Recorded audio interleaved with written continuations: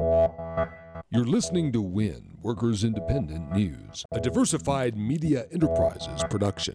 I'm Doug Cunningham. The future of safety and health for working people in this country, I think, is uncertain and indeed may be in danger. AFL-CIO Safety Director Peg Seminario. The AFL-CIO Wednesday released the report, Death on the Job, the Toll of Neglect. 150 U.S. workers die every day from work-related injuries and illnesses. The number of immigrant workers killed on the job is at a 10-year high. Despite this terrible toll on workers, Republicans in power in Washington, D.C. have already moved to roll back health and safety protections for workers. Under the Obama administration, we made significant progress, particularly dealing with some very serious and long-standing hazards, improvements in enforcement, and a real focus on worker rights. I think, unfortunately, where we are today is that progress is threatened, and we are certainly facing great challenges. There is a strong push for deregulation and rollbacks of protections. AFL-CIO President Rich Trumka says corporate negligence and weak safety laws have resulted in tragedy for an astonishing and unacceptable number of working families.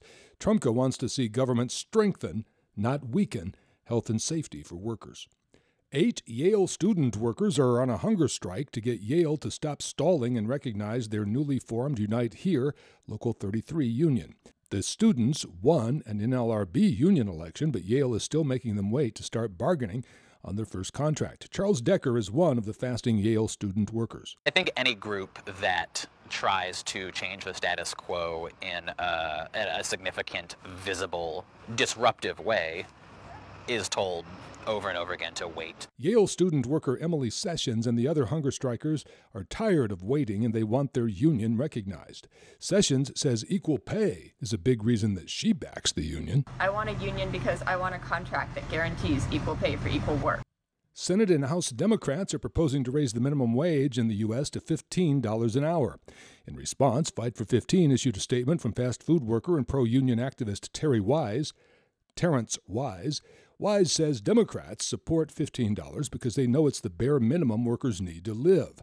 Wise says he and fellow worker activists will keep striking, marching, and speaking out until every worker in the country wins $15 an hour in union rights. WIN is brought to you in part by the Amalgamated Transit Union, the largest labor union representing transit and allied workers in the U.S. and Canada. Online at atu.org. You've been listening to WIN, Workers Independent News. For more information, visit laborradio.org.